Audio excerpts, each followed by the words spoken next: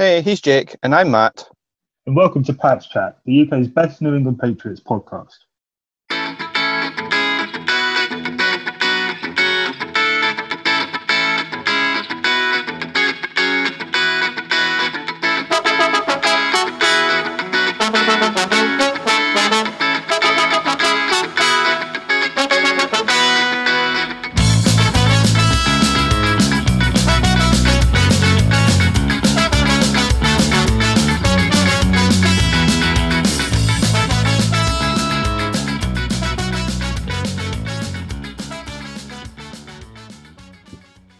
Hey, how's it going, guys? And welcome to another edition of Pats Chat.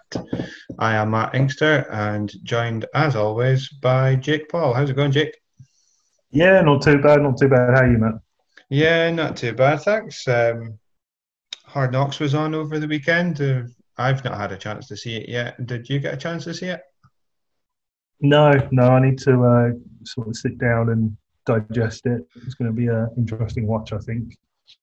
Yeah, I think so. It'll be quite intriguing to see how they cope with this whole COVID thing and such like, and hopefully it's not all centered around that, and we actually get some football chat and such like about and some more interesting things about the players. But it'll be interesting to see how, from a coach's point of view and things, because generally, and obviously the quarterback room and the wide receiver room, and you see them all together, and do they just pick out parts of the field and socially distance their desks or something? It'll be an interesting point of view, I think.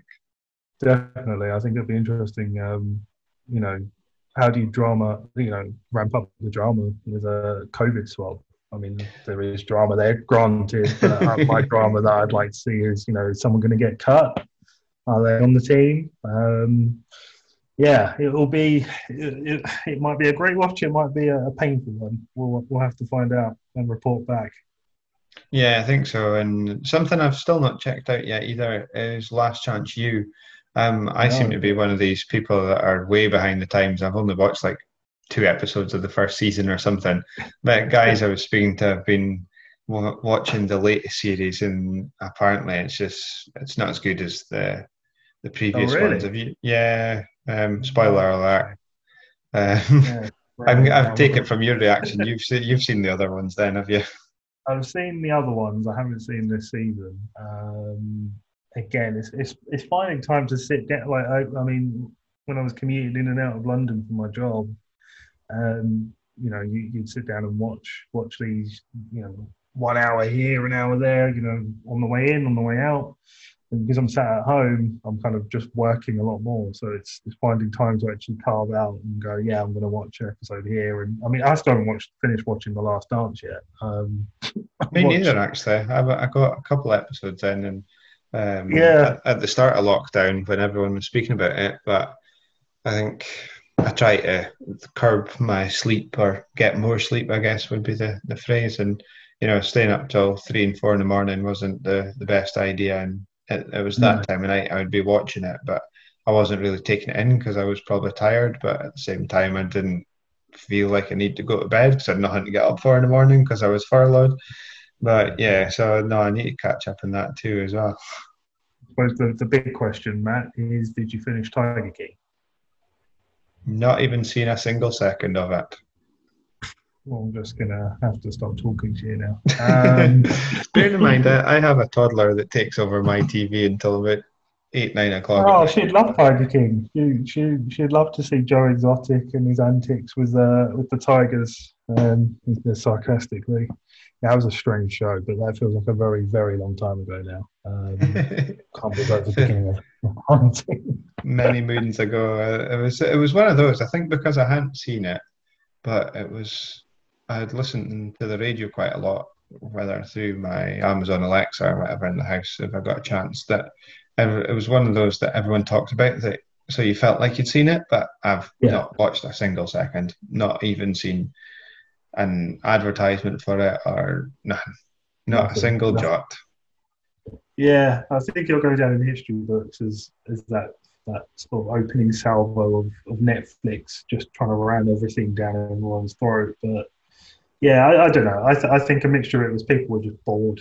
It was something to talk about because I mean this is the time period when everyone was doing like quick family quizzes and Yeah. actually making an effort with their friends. And I was thinking the other day, we're in August and I'm not using that house party app anymore. I'm not having regular FaceTime conversations with friends. Just drop the odd text here and there, like, "You alive?" "Yeah, I'm alive." "All right, cool. I'm going to leave you alone for another week."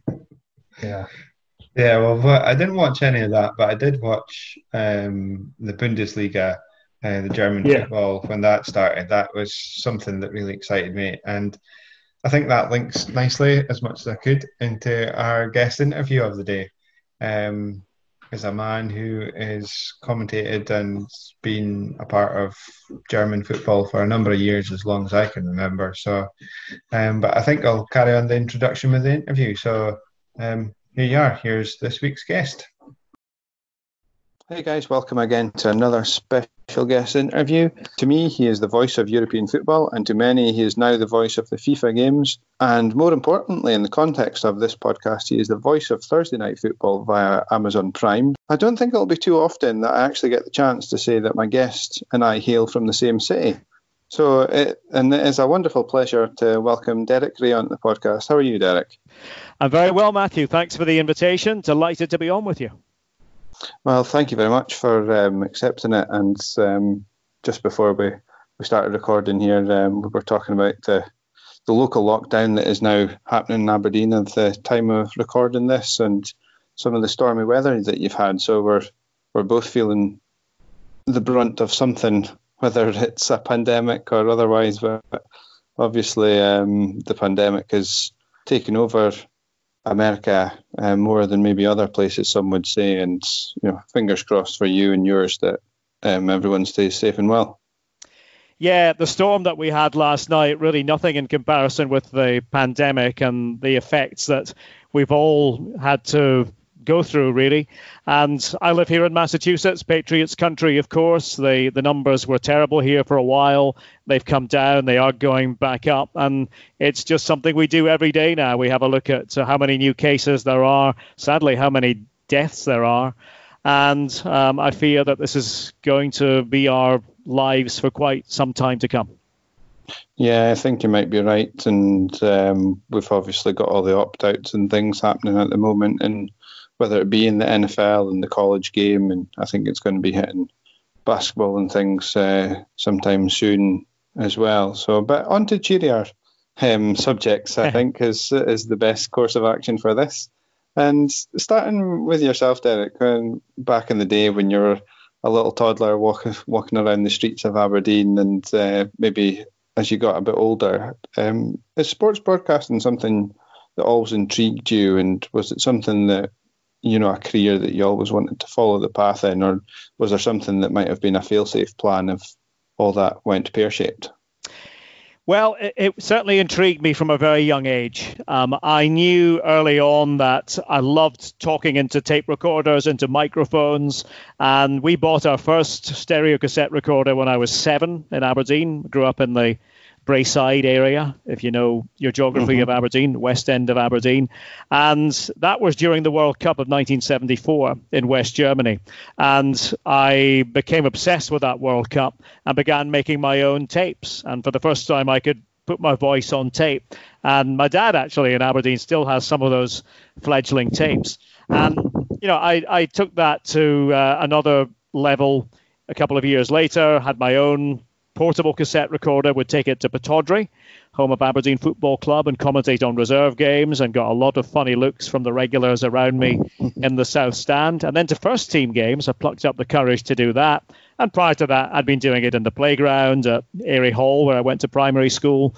And really, it was a bit of a passion of mine. It was something that I thought, well, I love doing this. And I didn't necessarily give serious thought to this is what I want to do as a career, because, I mean, how many football commentators do we know as youngsters?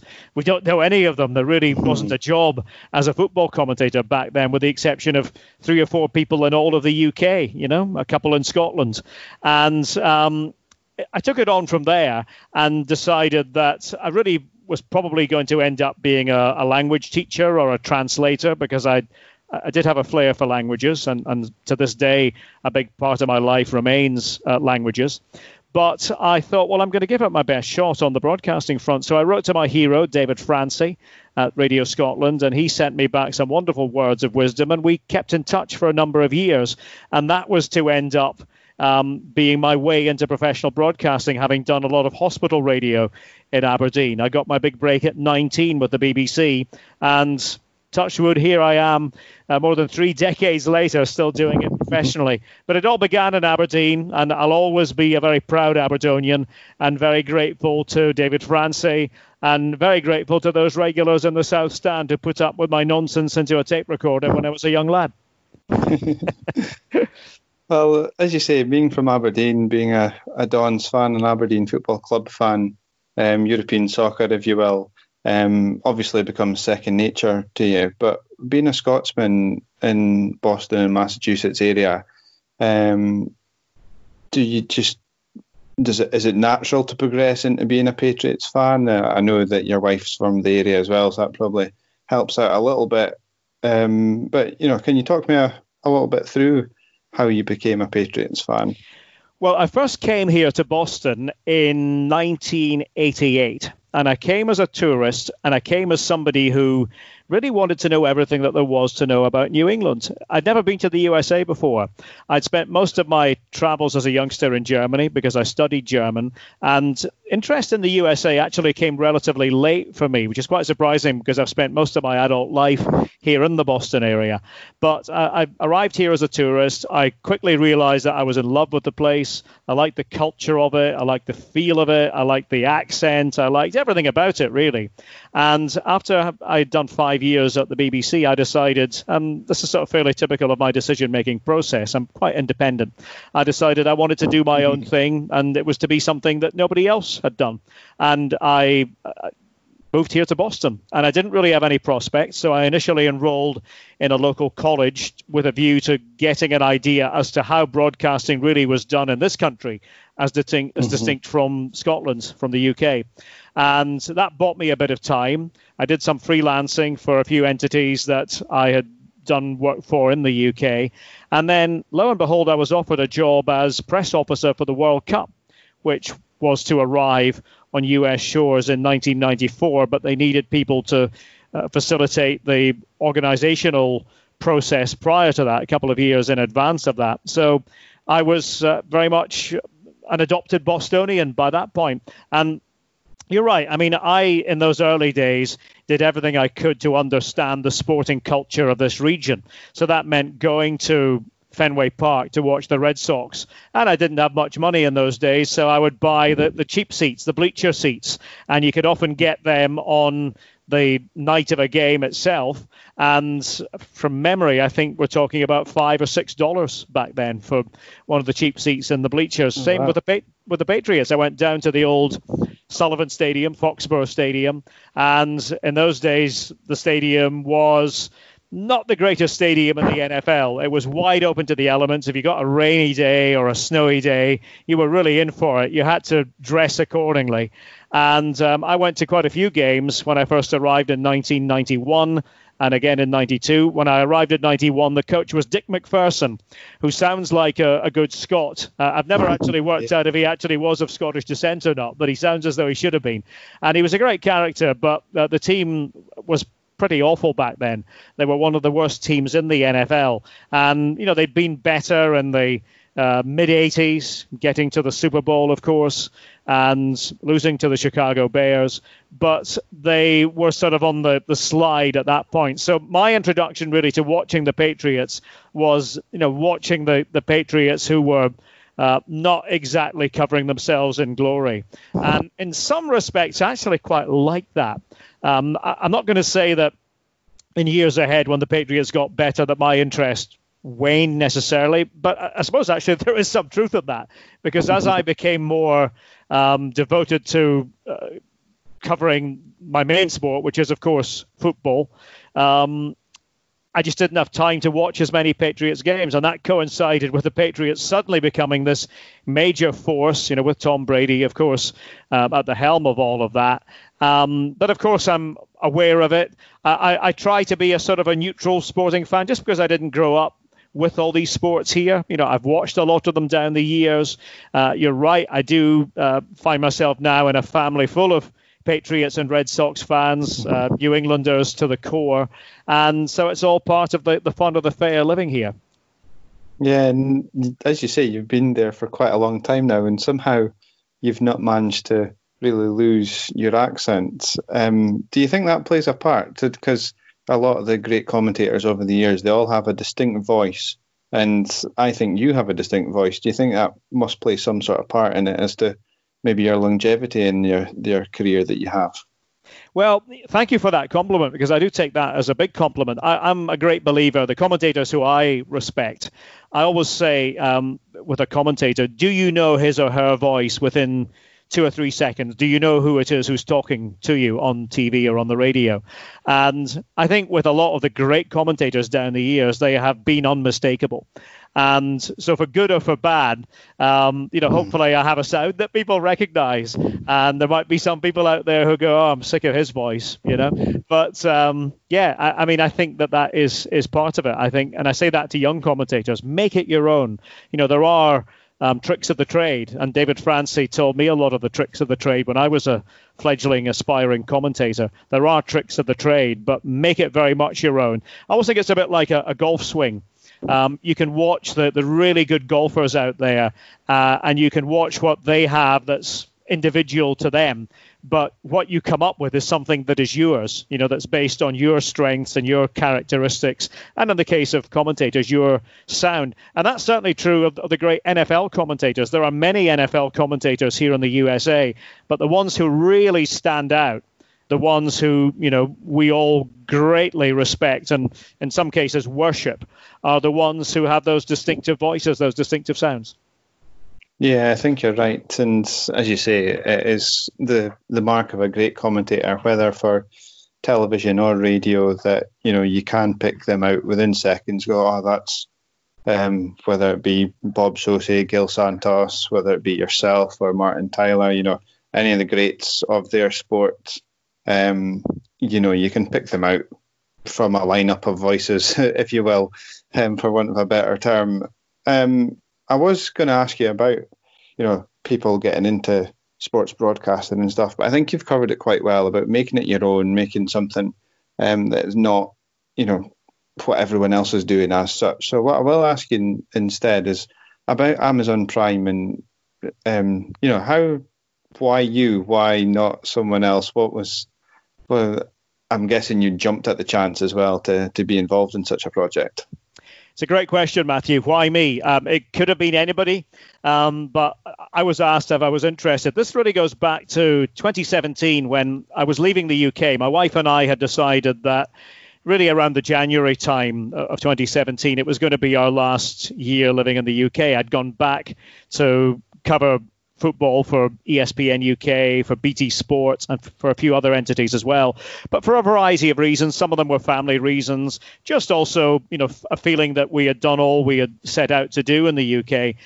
We felt it was time to come back to the Boston area. Couldn't really tell anybody at that point because there were a few discussions that had to be had with bosses and various contractual things. So it wasn't until the May time of that year that we made it public that we were leaving to come back to our house. I'm talking to you from the same house that we've been living in, that we've had here since all the way back to 1996 when I got married. We actually made the mistake of buying our house at the same time as we were getting married. So we really had a lot on our plate back in 1996, but that's another story.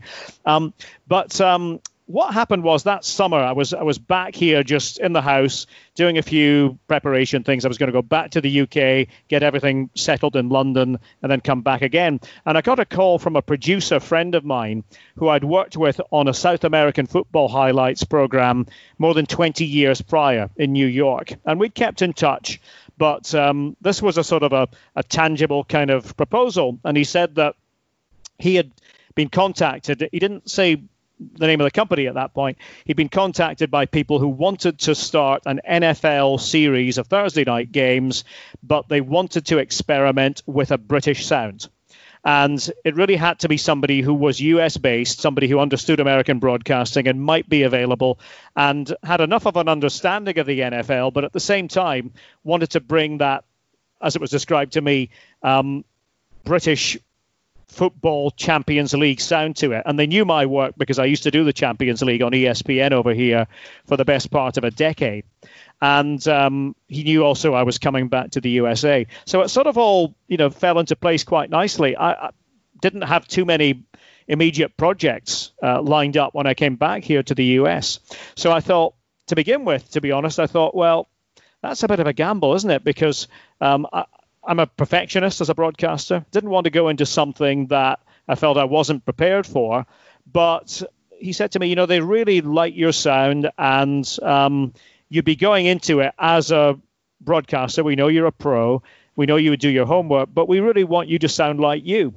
And we'd like to pair you with a guy called Tommy Smith, who used to be my partner on the Champions League at ESPN, among other things. Tommy's from Ireland, has lived in New York since the early 1960s, and very much immersed in American sports as well, although he sounds as though he's still from County Louth, his home county in Ireland. And so I said, yeah, I'd love to try it. Now, I couldn't do the first 3 or 4 because we were still in Europe, actually traveling in Europe. We agreed, my wife and I had decided we were going to travel to a few places we hadn't been to during our time in London. And so I came in sort of not quite halfway through, but in the early part of that season.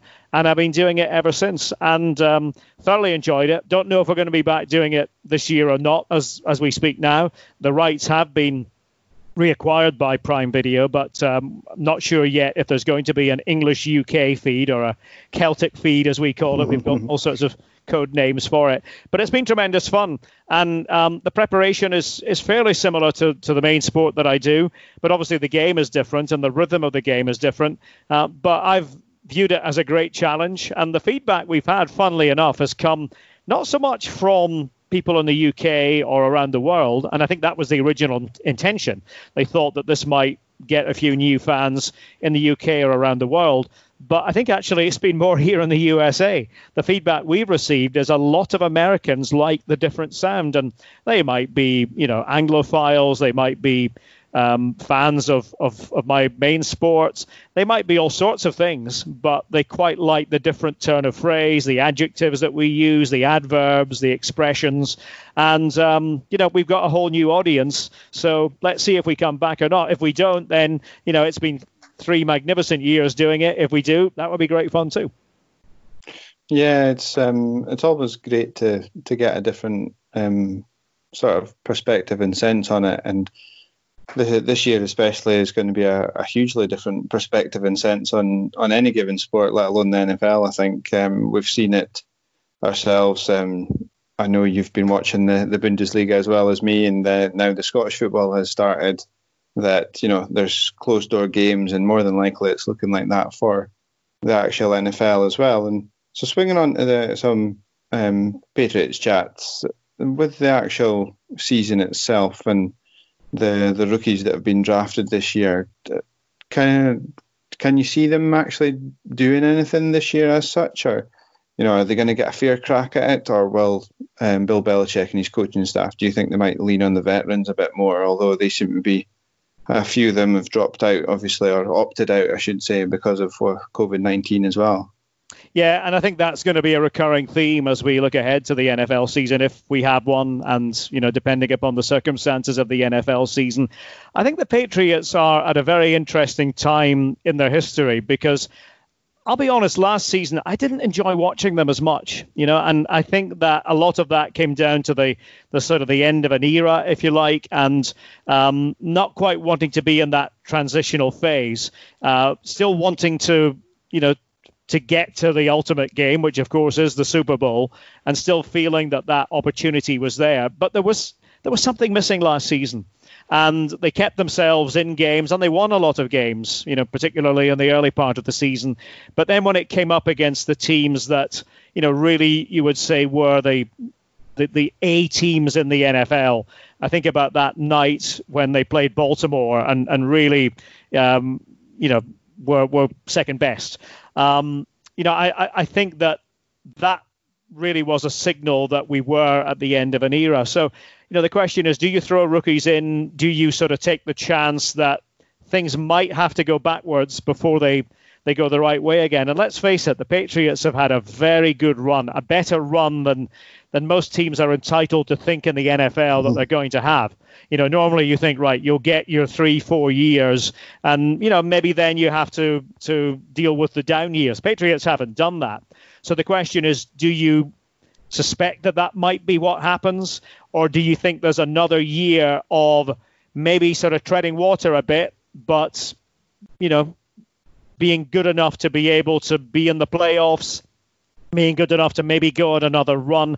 I don't know. As I say, this sort of takes me back to my early years watching the Patriots when they just weren't very good, but you knew that they were going to get better. And of course, it was with Drew Bledsoe initially that people thought they were going to get better. He was the quarterback everybody wanted.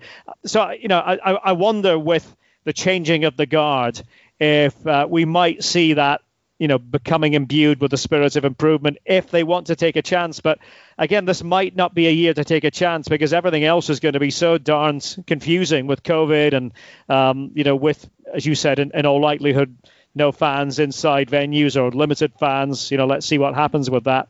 It's going to be interesting. And speaking of changing of the guard, it now seems to be a quarterback battle between Cam Newton and Jarrett Stidham. They seem to have, going into March, April, May, they had a lot of confidence in Stidham, it seemed, but it would also seem that the Cam Newton deal was too good to turn down. I mean, a former MVP for essentially just over $1 million, I think it was 7.5 if you want to include all the incentives that are packaged in there. Do you think that might be a chance that they have to take of either Stidham, who's in the system already for albeit only a year, but do they have the confidence in Cam to step in from week one, or is that a step too far for him? And, is that the chance that you speak of that may have to be taken anyway? Well, it's certainly decision time. And of course, normally we'd be looking to pre-season games to help make these evaluations and these big decisions. But in the absence of pre-season games, it's sort of take a chance either way. And, I like what I hear about Stidham, and I think that obviously he's who you're going to be looking to with the future in mind. Cam Newton has a story that speaks for itself. But, the question is he you want to have as your quarterback at this particular time? And I don't honestly have the answer. And I suspect that nobody really has the answer at the moment in the absence of preseason games.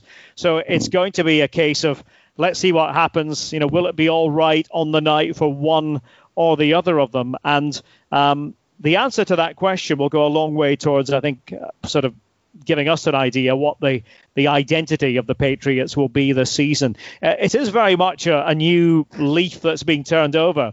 And I do suspect that there are Patriots fans out there who are not maybe going to enjoy it because they have been so accustomed to success just about every year. Certainly, that's been the case more often than it hasn't been. So, we're going to find out a lot, Matthew.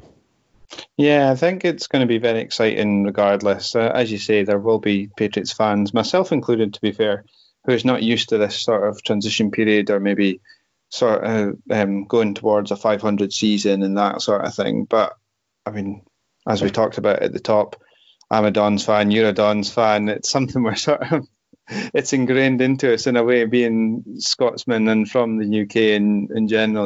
We all like the underdog, and hopefully it might, in a way, take the pressure off the Patriots and Belichick. Because, well, maybe not so much him, because they want he's lined up to be greatness every season, it seems. But certainly the team, I think, with the change in the guard, that Brady's not there, and it's a slate clean that has to be started somewhere. And I think this is obviously the time to do it. And the thing I wonder as well that I was going to ask you about was this whole sort of to do with the opt-outs, but not really, more to do with COVID-19 in general. I mean, we've been through the end of an English Premier League season. We've been through the end of a Bundesliga season. is it naivety to think that they could have just taken that blueprint and put it in the NFL, testing twice, 3 times a week, whatever it might be? Why do you think it's maybe taking them so long for the NFLPA and the NFL to get together and, thrash this out? Why is it at this stage? We've seen the reports that, they've obviously had months to figure this out, but it's only now with weeks left of the well, not so much pre-season, the off-season training camp starting this week as well, that they're only getting to such a decisive decision. Why do you think that might be? I don't have a good answer to that one. I think the blueprint was there. I mean, the Bundesliga, and I've been talking about this, and obviously that's a league that I cover very closely. I work in Germany quite a lot still. And, they did it the right way. But, of course, significantly, they did it the right way from a position of case numbers being on the very low side. And they didn't really implement that plan until that was the case. Here in the USA, we have this wretched situation whereby, many states are just in a seemingly hopeless position. Other states have done a bit better, but this is going to be with us. And I think the one thing that we are seeing from American sports so far is that the bubble idea gives you the best chance of succeeding. So MLS and the NWSL, the soccer leagues, men and women, they opted for the bubble.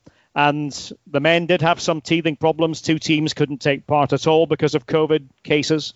But the ones who made it to the bubble have managed to get through without any additional cases.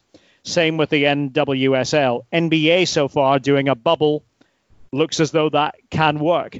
Baseball, let's not go there at all. Baseball has been just what can go wrong has gone wrong, and I don't want to apportion blame or anything, but it does tell you that it's probably not a great idea to be flying from city to city, as is the norm in baseball, more than it is in the NFL, because in the NFL, of course, it's a shorter season. Baseball, you play just about every day. You play a 3-game series, then you go to another city and so on from there. That clearly is not compatible with a contagious virus like COVID-19. So maybe I can understand the reticence from that point of view. And, I think we have to be prepared for anything. We have to be prepared for maybe the season will start, maybe it'll stop, maybe it'll start again. We have to be prepared for imperfection, I think, because this is an imperfect situation we're all working with. And I don't think anybody really has good answers right now. Yeah, I think you're right. And one of the things that brought it home to me a little bit in terms of what was happening previously and currently in the States was I saw a tweet from someone, which I haven't verified, to be honest, but it seemed fairly legitimately a thing, was that the Florida Marlins has more cases of COVID-19 than the country of New Zealand in total. Yeah. I was like, wow, that's staggering. But speaking of perfection or imperfection, do you think the Bills are the ones to beat in the division this year, or can the Patriots keep their mantle as the number one in the AFC East? Well, I mean, certainly the Bills last year produced the kind of season that Bills fans had been hoping for a long time. Going back to the really good days when Jim Kelly was the quarterback. And I think that there is a natural changing of the guard in the NFL. And the one thing that gives Patriots fans hope is that division, I think, is not the strongest division in the league. I think it would be fair to say. So, the Patriots, even last season, possibly thought they could win that division with a fairly mediocre record, that maybe 10-6 would win you that division. But I think the Bills have certainly changed for the better. And I think that does happen just organically with most NFL teams. But this, I think, is the dilemma that we were hinting at earlier. Do the Patriots think that even with a less than perfect squad, less than perfect team, that they can get close to the Bills or even surpass them? I think it's probably unlikely, being realistic about it, but you never know. So you're not touting them for the AFC Championship or the Super Bowl, is what you're saying? I don't think this year. No. I don't think this year, but we could be surprised. And the one thing that we have to keep in mind is that COVID-19 situation could change a lot, and it depends who plays, who doesn't play, who's available, who's not. It could be one of those really strange years, assuming we finish, when it's just very difficult to call a lot of the action. I think so. And looking across the way at the NFC, who do you think are the Bucks and Brady challenging for their championship this season to go to the Super Bowl, or is there an underdog that you're liking the look of, maybe the Cardinals, perhaps? Yeah, I do like the Cardinals. I think they are on their way up. Enjoyed covering them last year on one of our Thursday night games.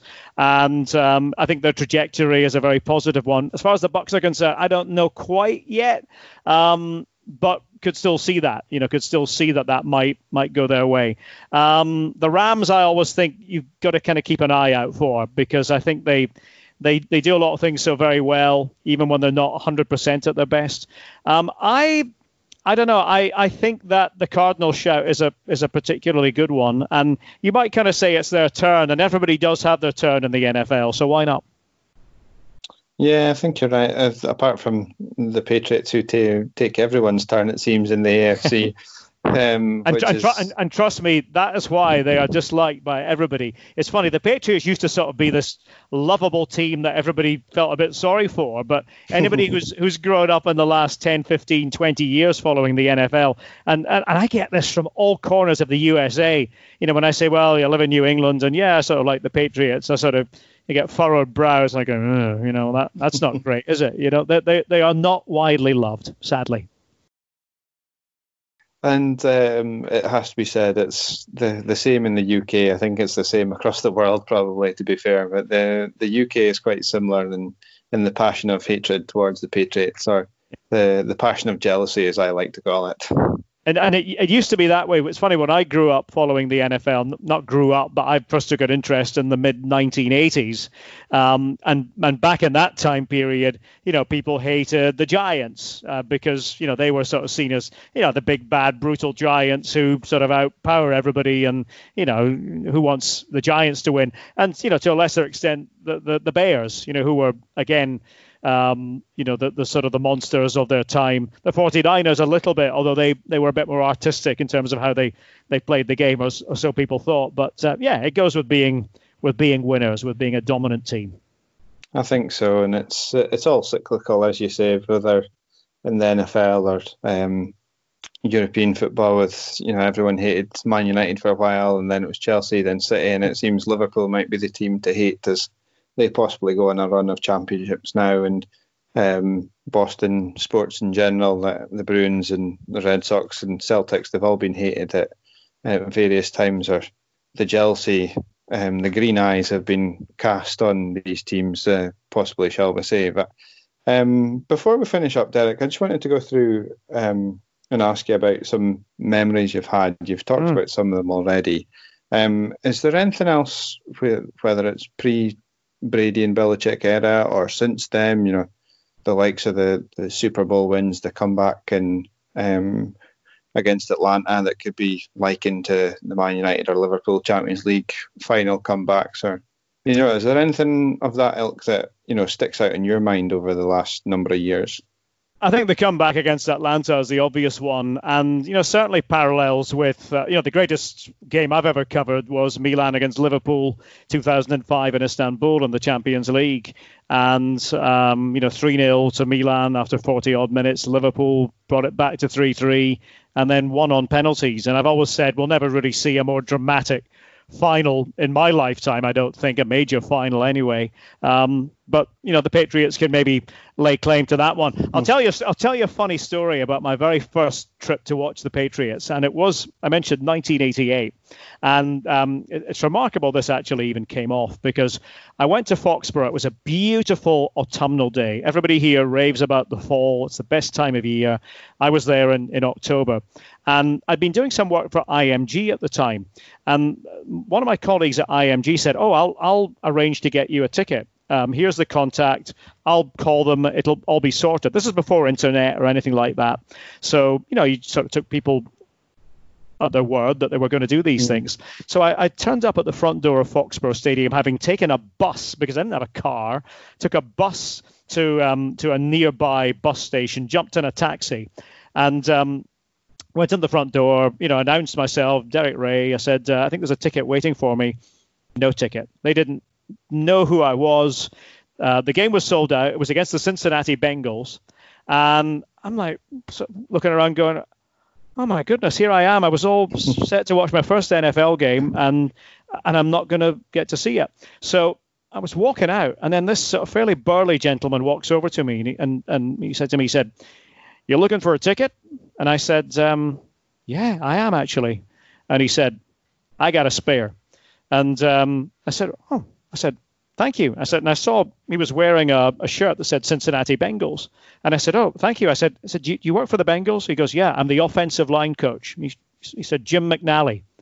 And shook my hand. And I said, "Oh," I said, could I have your business card? I said, "I'd love to have you on the radio sometime to talk about it." And gave me the business card, and we had him on at one point.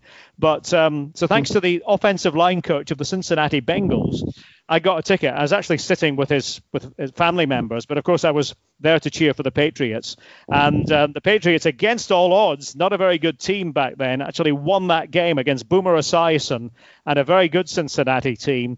And I remember Sam White, who was the coach of Cincinnati, later described it as the ugliest crowd he had ever come up against, or at least in recent years. So I was part of that ugliest crowd in history, thanks to the offensive line coach of the Cincinnati Bengals. So that's a long-winded story, but it's hopefully a good one about my very first trip to Foxborough. Oh no, that certainly is a good one, and it's something I like and I appreciate of people, is these stories that you only get the best of when it's the person telling it that was actually there at the time, and not like a third-hand sort of hashed up account of it. But no, that's why I like biographies and biographical movies and such like so much, and I like learning about things in life and people and such like. So no, stories like that for me personally are always good to hear anyway.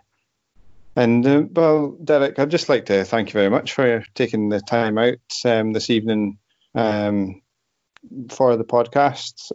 Before I let you go, though, any projects that you've got lined up, whether it's Amazon Prime or with ESPN or the world feed for the Bundesliga and such like, anything that you feel free to plug away. Well, that's kind of you. To be honest, I'm in a bit of a holding pattern, like a lot of people at the moment, because naturally I go to Germany a lot to cover the Bundesliga on the world feed, but I just can't do that right now. And I honestly can't see that situation is going to change at all in the next few months. So we are talking about ways that we can develop to perhaps commentate from home, but nothing is decided on that front. And so there's a chance that I may have a very quiet time of it. There is a certain video game that my voice is a big part of, so that continues to be an important part of my life professionally, and so that's always great fun. But with regard to the other projects, it could be a bit of a fallow period. We shall see, but I'm not alone in that. There are many in the TV industry who are going through difficult times, and my thoughts are with them all at the moment, because without sports, then there aren't jobs for people in TV production. So yeah, it's not an easy time for anybody, but as I say to most people at the moment, health is wealth. That's far more important than anything. Yeah, for sure, and I echo that sentiment as well. And I think what we should do is just funnel everyone towards Red TV. I think that seems the best. Of course. Well, actually, course of action. I should mention Red TV. That, of course, is the TV channel of Aberdeen Football Club. I think I confused a lot of people by saying I was going to be involved. People thinking I was going to be commentating on games. Obviously, I can't because I'm here in Boston. But I am doing a series of interviews for them. So if you're an Aberdeen fan, if you're just a football fan, if you like Red TV, then go on there, and there'll be regular interviews with great dons of the past, beginning with the great Bobby Clark. So there'll be a lot of content like that to enjoy throughout the course of the season, and that's a bit of a labour of love. So thrilled to be doing that. Ah, nice. That sounds like a great project to be involved with, especially for your hometown team as well. And for anyone that wants to keep up with your ongoings, and hopefully it's not too fallow a period for yourself, where can they find you on Twitter and the like? Twitter's the medium I use most of all, and you can find me there at Raecomm. That's at RAECOMM. And always delighted to engage with anybody who wants to have a good old blether about the NFL, about the Bundesliga, about Scottish football, or anything else. Perfect. Well, again, thanks very much, Derek. And if time allows, we'll maybe get you back on when the season actually gets up and running. Let's do it, Matthew. Thanks again for the chat. Perfect. Cheers. Well, Jake, that was Derek Ray. What did you think about that one? Yeah, it was really interesting. I mean, I'm not super familiar with Bundesliga. I just know that Dortmund are in yellow and Bayern Munich win everything. His stories about New England and stuff are really intriguing, and it was weird talking to someone, as I mentioned at the start of the interview there, that he's from my city. He was born and bred in Aberdonian, but his languages has took him international, and yeah, it's Boston and Massachusetts is always somewhere that ever since I can remember I've been a Patriots fan and things, that it seems like a cool place. When I was little, because of Home Alone, I wanted to be in New York, but then since learning that the Hamptons are up in that neck of the woods and things, and that's where the rich people go, that we go to the Hamptons, that it seemed more like, I guess it's maybe why it's New England in a way, and that it's like a home away from home, although the way that their COVID cases and things have been going lately, it doesn't seem like the most fun place to be, unfortunately. No. No, I mean, I've been to Boston once and I loved it. It was definitely getting sort of England vibes, I guess. Little bit of my home county Essex vibes here and there as well, but it was awesome. Hoping to go back over as soon as all this COVID sorts itself out, but we'll see how long that is. Yeah, I think it's one of those things that people, everyone's realising that in a way that life is too short, and F it, let's go do to get that bucket list together and start ticking things off and not thinking, right, there's always tomorrow sort of thing. So Derek's an interesting guy. It was a great interview, and it'd be lovely to get him back on later in the year. And as I mentioned, he's got such a distinctive voice. It was good to actually finally meet the man that I've listened to for years on the telly. Well, Jake, I think that takes us to the end of another delightful episode, another great interview with another special guest. So onwards and upwards, rate, review and subscribe, folks. He is Jake Paul. I've been Matt Inkster. We've been at Pats Chat UK on Twitter. Until next time, see ya. See you later.